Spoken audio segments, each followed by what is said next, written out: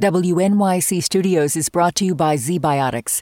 Seize the day after a night of drinks with ZBiotics pre-alcohol probiotic drink. ZBiotics was invented by PhD scientists to break down the byproduct of alcohol, which is most responsible for making you feel crummy the next day. Drink ZBiotics before your first drink, drink responsibly, and you'll wake up refreshed and ready to take on the day. Try it for yourself at zbiotics.com/WNYC and get 15% off your first order when you use WNYC at checkout. That's zbiotics.com/WNYC and use the code WNYC at checkout for 15% off. Listener supported. WNYC Studios. Hey, Lulu here. Whether we are romping through science, music, politics, technology, or feelings, we seek to leave you seeing the world anew. Radiolab adventures right on the edge of what we think we know. Wherever you get podcasts.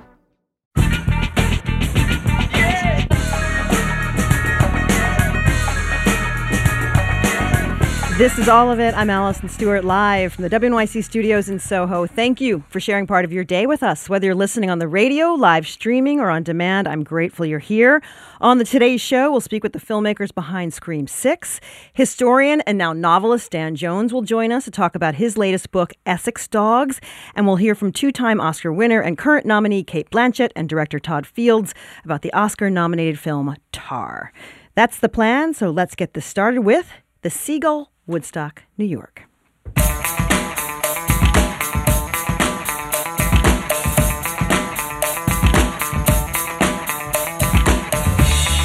On your average checkoff bingo card, you'll find a doctor, a teacher, a countryside setting, and someone whose name sounds like Asha. All of the above are in Thomas Bradshaw's adaptation of Chekhov's classic, The Seagull. The time is basically the present at a country home in the Hudson Valley, Woodstock, New York, where upper-middle-class families, friends, and lovers want more and more, even though they have so much.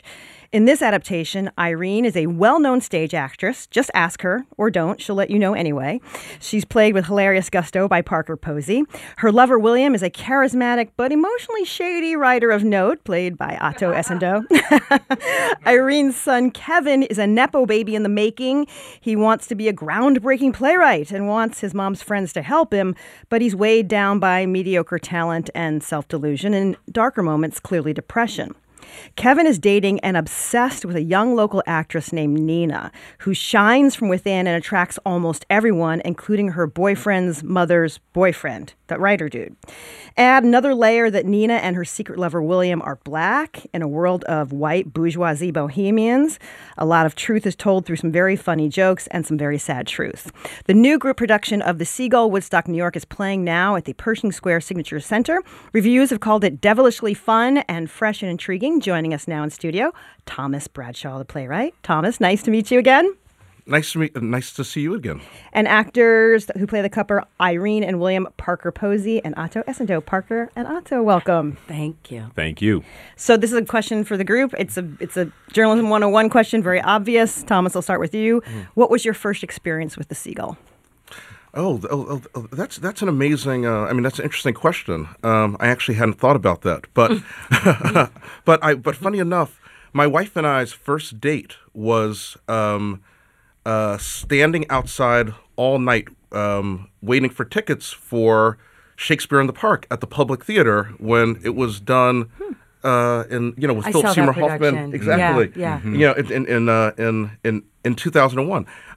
So that's the first time I remember seeing the play. I may have seen some community theater version of it, but so The Seagull, I have really great memories of that, and also some really wealthy people, paid us $100 each to give us give them their extra ticket for the Shakespeare in the Park show. So I made some money then. That is a good memory. People listening right now, note to self, summer gig. Right? Parker, how about for you? I went to the drama program at SUNY Purchase, and I had this Chekhov Ibsen Shaw teacher named Joan Potter, and as actors in theater, Chekhov was the progenitor of what we know as modern theater. And Thomas so expertly and ingeniously inhabits this new adaptation. So for me, it's like the bones of, humor and pathos and characters speaking through their hearts with a certain amount of narcissism and and expression. And as my teacher Joan Potter would say, there's a way they're laughing and crying at the same time, and there's a beauty to the human condition, and there's a hilarity to it. And what the anecdote I love about Chekhov is that when he wrote this play, he wrote it as a comedy, and the actors ruined it. And they went out on stage doing that, proclamation, two-dimensional type of, that arrogant acting where they're like, these big gestures and shouting above everyone else. And he was so upset by the drama and tragedy of it that he ended up in the hospital with some kind of disease. And then I'd been reading this book called The Method by Isaac Butler about the history of method acting, and really loved it. And I shared, what I was reading with everyone when we were rehearsing this. So Stanislavski and the Moscow Art Theater, which of course brought the method to this country, said, let's go beg Chekhov to bring that play back to the Moscow Art Theater. And he was like, no, not in your life. No, not doing it. That was the worst experience in my life. I don't know if he was dating Olivia Nipper, whatever, I forget her name is. She was the leading actress at the Moscow Art Theater at that time. But they were all in cahoots. They were all going upstate. They were having affairs. Chekhov and his writer friend were, in love with the same young actress. There was all this scandal in modern lifestyle, right? They were really pushing the envelope. So cool right now in doing this play is how we're still kind of the same. Like, we're still pushing it the same. Yeah. And with Chekhov, it's like, it's about that yearning, and it's about that acceptance and that optimism and that desire and our limits and our hope and all these beautiful things. So I've cherished it. Ato, when did you first experience the Seagull? Kind of the same with Parker. In my acting class, I was at the acting studio under James Price, and I saw a production of it. And like everybody else, I think at the time, I didn't know Chekhov was supposed to be funny. So I was like, this play about the bird, and everybody's like talking about the bird, and then suddenly they're not, and then it's like really sad, and then something sad happens at the end. This is like a funeral dirge. So when I read Thomas's adaptation, I was like, this is really funny, and I thought he was being so iconoclast, like I didn't understand. And then I started to understand that, well, no, the Chekhov original play is supposed to be funny. It's supposed to be about these narcissistic people in a really great way to look at these human beings and how they exist. And if you play it with the love that Parker is talking about, then the comedy comes out. But if you're playing it like it's a funeral dirge, that's the problem. So this is great. I love how Thomas stayed with the beats of the play, but updated it so that an American audience would really understand what's going on. And that's what I love about doing this play. Like when I tell Nina, just casually as she's leaving, your father's worse than Stalin. Yeah, right? Kevin, I ordered Generals. Yes. It's his favorite. Oh, my God. Why didn't you say Kung Pao? Kevin, I ordered Kung Pao. I don't know. Generals is hysterical. So, Thomas, there's been this exodus to the Hudson Valley from New York. Why did you choose Woodstock as a location? Well, I went to school at Bard College in upstate New York, so I know the area well. But also, before my wife and I had children, we really had a dream of keeping our small Brooklyn apartment and buying a house upstate. And we actually put in offers on 3 different houses, but all of them fell through, which was actually a blessing in disguise, because as soon as the last one fell through, we found out that we were pregnant with our first kid. So we bought a house in West Orange, New Jersey instead, because that would not have been a good plan, having a small, Brooklyn apartment and a house upstate. So one of my goals was really to make this relevant for modern audience, and I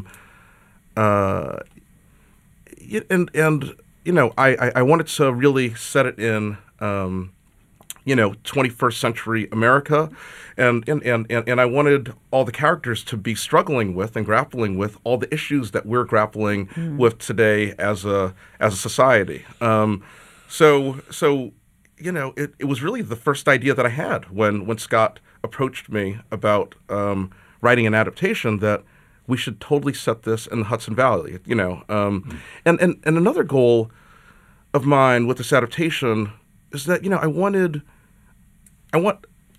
a modern audience to be able to experience the play the way that Chekhov's audience in Russia would have experienced it then. So, that went into choosing that location. It's interesting because there's that push and pull between the country and the city. Yeah. That when they get angry or upset about something, I'm going back to the city. It's this place. It's not me. It's this place. That's the problem. Yeah, Irene has this great line that I wait for every night, where she's upset and she's going to leave, and she's like, "I'm leaving tonight. This place makes me miserable." And we always talk after that moment. It's like, it's so well written because she's making such a declarative, queenly statement, when you can just be like, well, I'm going to go home now. You know what I mean? Nobody talks like that unless there are these. You're really emotionally immature and dramatic. Exactly. Exactly. And that's what's so fun, is the drama of this play, and being, it's like Scott was telling us during rehearsals, these people are burning. And that's what the fun is of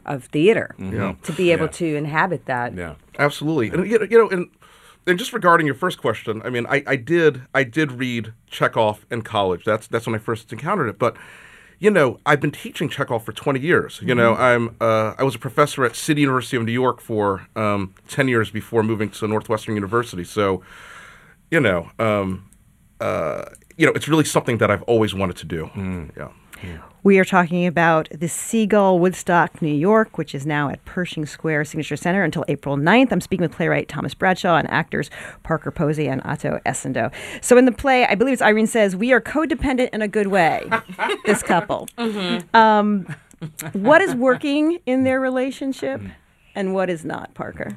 Their desire is working very well, in spite of his affairs and his modern look. I think they both inspire each other. I think they need to feel alive, and which was why I was so happy when I met Otto that first day of I don't know, I could just tell he had this dignity and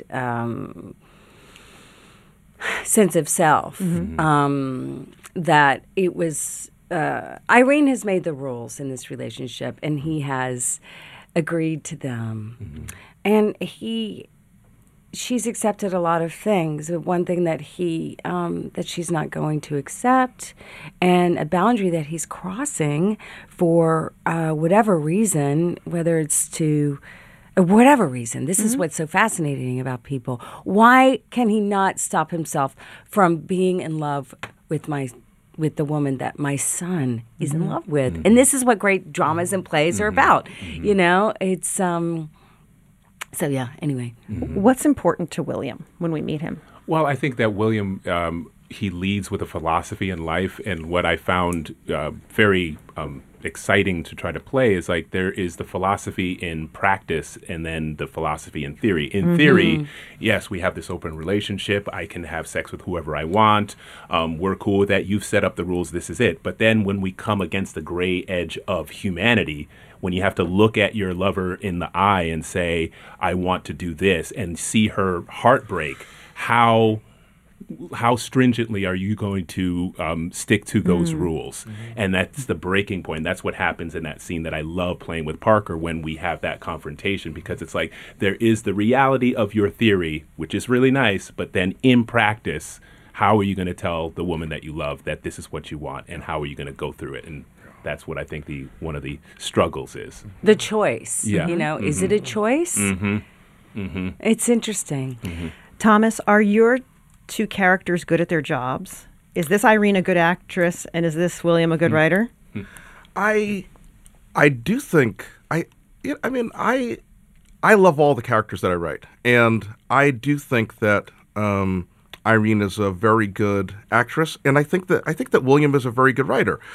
Though, I mean, I'm a writer, and you have no choice regarding what people think of your work. So, as we hear in the play, people have differing opinions about whether William is a great writer or not, and it's not for me to say which is true, but I think he's a good writer. Yeah. Does William think he's a good writer? Oh, William thinks he's amazing. Absolutely, yeah. He has the reviews to prove it. Yeah. And Guggenheim, and the lifestyle. And he's worked really hard. Yeah, and he's sold a ton of books, as he says. Do you know what I mean? But I think that there's always that that uncertainty. What I love about this play as well is that every character says something sort of truthful about another character when they're off stage. So I love when Kevin is talking about my writing. I hear it. I mean, I'm not supposed to hear that part, but he is trying to bring writing to another level. And so maybe I'm writing some sappy stuff that he doesn't really believe in.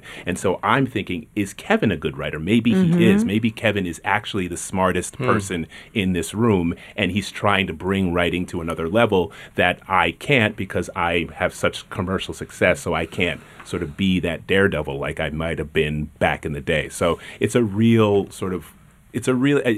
such a multi-layered, threaded play that there's so many nooks and crannies about everything in this play that you could play it in 1,000 different ways, Yeah, well, and there's so many conversations about art in the play. Like as an artist, do you push yourself to do something new, or do you keep doing the same thing that's been bringing you success? And one of my North Stars as far as artist is concerned is Bob Dylan, because he's just always pushing himself and changing and constantly producing. For me, it was Prince. Yep. Yeah. Oh, Prince same thing. Well, I've been reading the Rolling Stone special issue of Prince. I love Prince so much. Yes, sir. Yeah. Yes, sir. Dylan gets a shout out in the play. Yes, he does.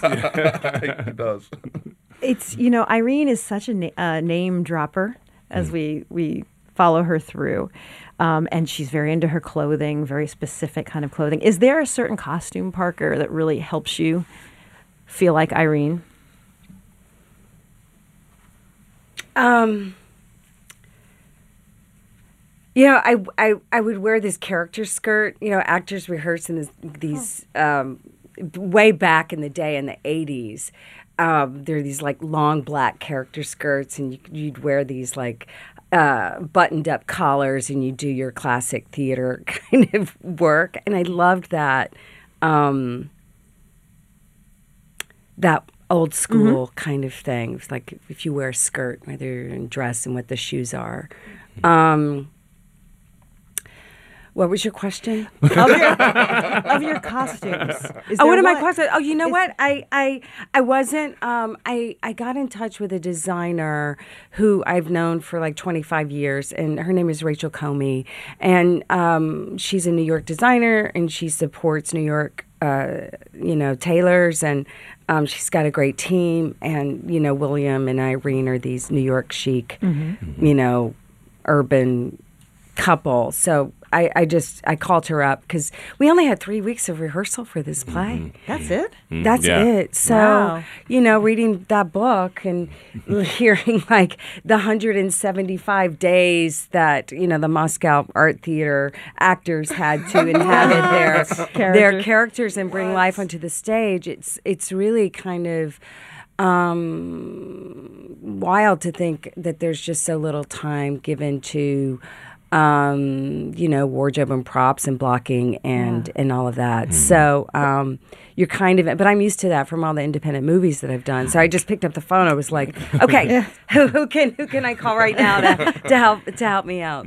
The upside of the short time, though, sometimes is you can't get precious because you're on time. That's the thing about being fast. an artist. It's like the obstacles, you welcome them, and that's the thrill of it.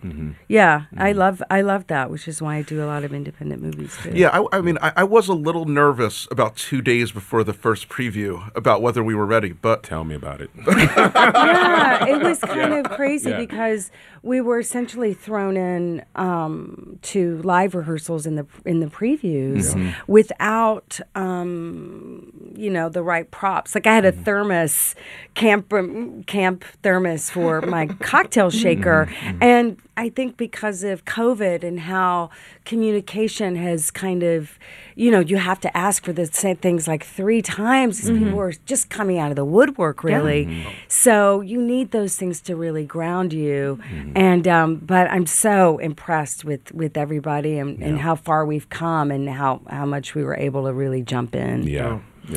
Thomas, in the play, race comes up. William and Nina discuss about how thinking about race can either sort of contract what you think's available to you or expand what you think's available to you. It comes up in a fight between Irene and William. When did you know you were going to introduce race into The Seagull? For me, I have written some plays actually that are all white casts. But even when I'm writing a play that's all white cast, race is still an element. I mean, just by virtue that that a black man is writing these white characters. But for me, and if it's going to take place today, if it's actually going to be a modern adaptation, then it has to include race because race is such an important part of the American story. It's something that is constantly on the American mind. Yeah, and and regarding what is said about race, in my play, I always strive to present a range of issues. Kind of really replicate the debate that I see going on into the world, but without the playwright's hand telling you what to think or what not to think. You're not providing these messages, for the audience. Because I have this, belief that, I consider the plays I write to be art, and I think for something to rise to the level of art, it has to leave room for audience interpretation. If there's no room for audience interpretation, then it's propaganda. We have so much of that going on Yeah. in the past 20 years. Absolutely. And I say it all the time. And people love work like that and movies like that and shows like that. I was like, it's propaganda. And they don't understand what I'm saying. Yeah. Well, and as far as I'm concerned, look, I'm a professor. If why write a play if there's just a clear message that I want to deliver to people? I can get up and give a speech. Yeah. Let's go around and give a speech. A lot less work, and a lot less money. Run for than office. producing theater. Run for office. Yeah. Maybe I will. Here we go. You never know.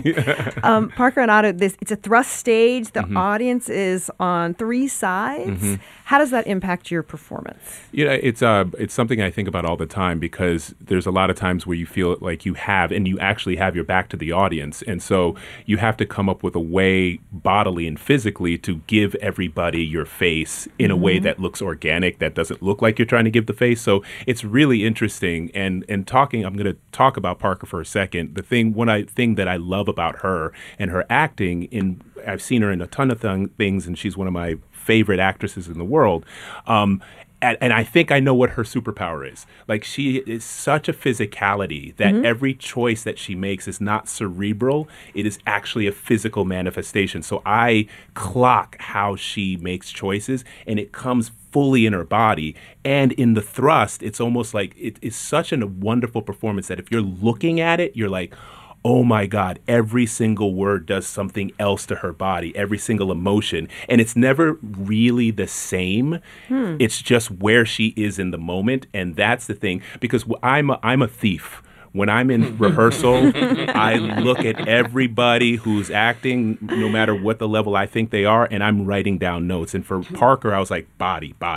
You know what I mean? Like, there's no wasted motion. It's beautiful. So anyway, that's you never. So lovely. I thought that you Cute. never stop moving. never stop Your moving. body yeah. is constantly in motion during the She's a play. dramatic actress, There's like there's so much going on in the play for her, and I've thought in my process doing this, it's been a conversation about what is it to be an actor, and I have felt like a generator. I feel like a generator, like in a moving water around, and shooting it out and surfing it, and in a thrust. I started out as a dancer, and I love like movement, and I course she's a love dancer. bringing meaning to words and having them feel and having them, back to Chekhov and like the psychological gesture, having them really affect your body and show people in the theater who don't have that body kind of, whatever that expression of what that looks like, so that they have like an image in their heads. They go like one of my friends who saw the play was like, that's imprinted in my mind when you're like pounding the stage. That's like you're like a lioness. Yeah. It's Yeah. like it was, terrifying and wild, it's so you just like, I love thinking like that from the outside in and the inside out, and that's what theater can do to as an actor. Yeah. That's the exercise, that's the catharsis, that's the experience. So it's really rich.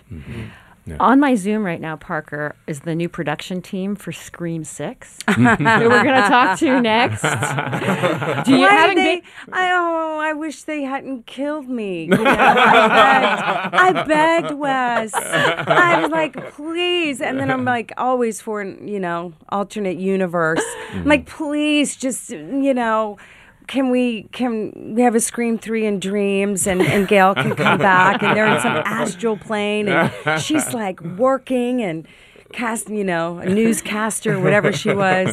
Hey, you guys, Scream 6. Yeah, bring me back. Figure it out. Come on, figure it out. I'll follow up on that for you after the break. Thanks. We've been talking about the Seagull, Woodstock, New York. It is at Pershing Square Signature Center until April 9th. My guests have been Thomas Bradshaw, Parker Posey, and Otto Essendo. Thank you so much for coming into the studio. Really appreciate it. Thanks Thank for having you. us. Thanks for having us. WNYC Studios is brought to you by ZBiotics. Seize the day after a night of drinks with ZBiotics pre-alcohol probiotic drink. ZBiotics was invented by PhD scientists to break down the byproduct of alcohol, which is most responsible for making you feel crummy the next day. Drink ZBiotics before your first drink, drink responsibly, and you'll wake up refreshed and ready to take on the day. Try it for yourself at zbiotics.com/WNYC and get 15% off your first order when you use WNYC at checkout. That's zbiotics.com/WNYC and use the code WNYC at checkout for 15% off.